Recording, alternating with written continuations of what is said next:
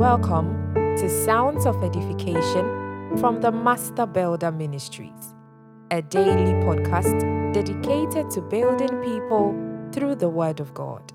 Kindly subscribe so you don't miss the next episode and leave your reviews and questions. Now, today's word, 1 Peter chapter 4, verses 3 to 5.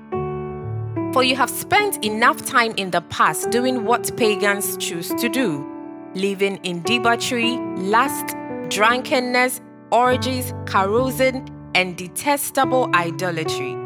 They are surprised that you do not join them in their reckless, wild living, and they heap abuse on you. But they will have to give account to Him who is ready to judge the living and the dead. So why must you suffer persecution if you would live a godly life? Apostle Peter answers that.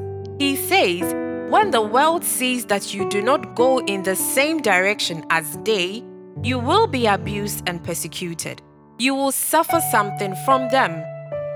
Let me ask, have you ever been insulted for preaching the gospel to someone who doesn't want to hear it? Have you ever been called names because you won't join a group of friends to peddle an evil?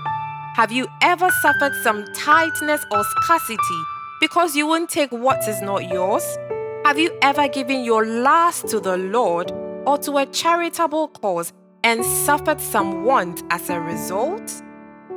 The world system goes in a certain direction that is inversely proportional to the way of the Lord.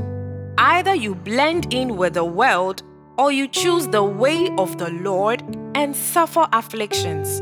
What is it going to be for you? If up until this time you have not suffered anything because of the Lord, then you need to check your alignment. You probably are blending in with the world too much. Jesus said, "Woe to you when all men speak well of you," in Luke chapter 6 verses 26.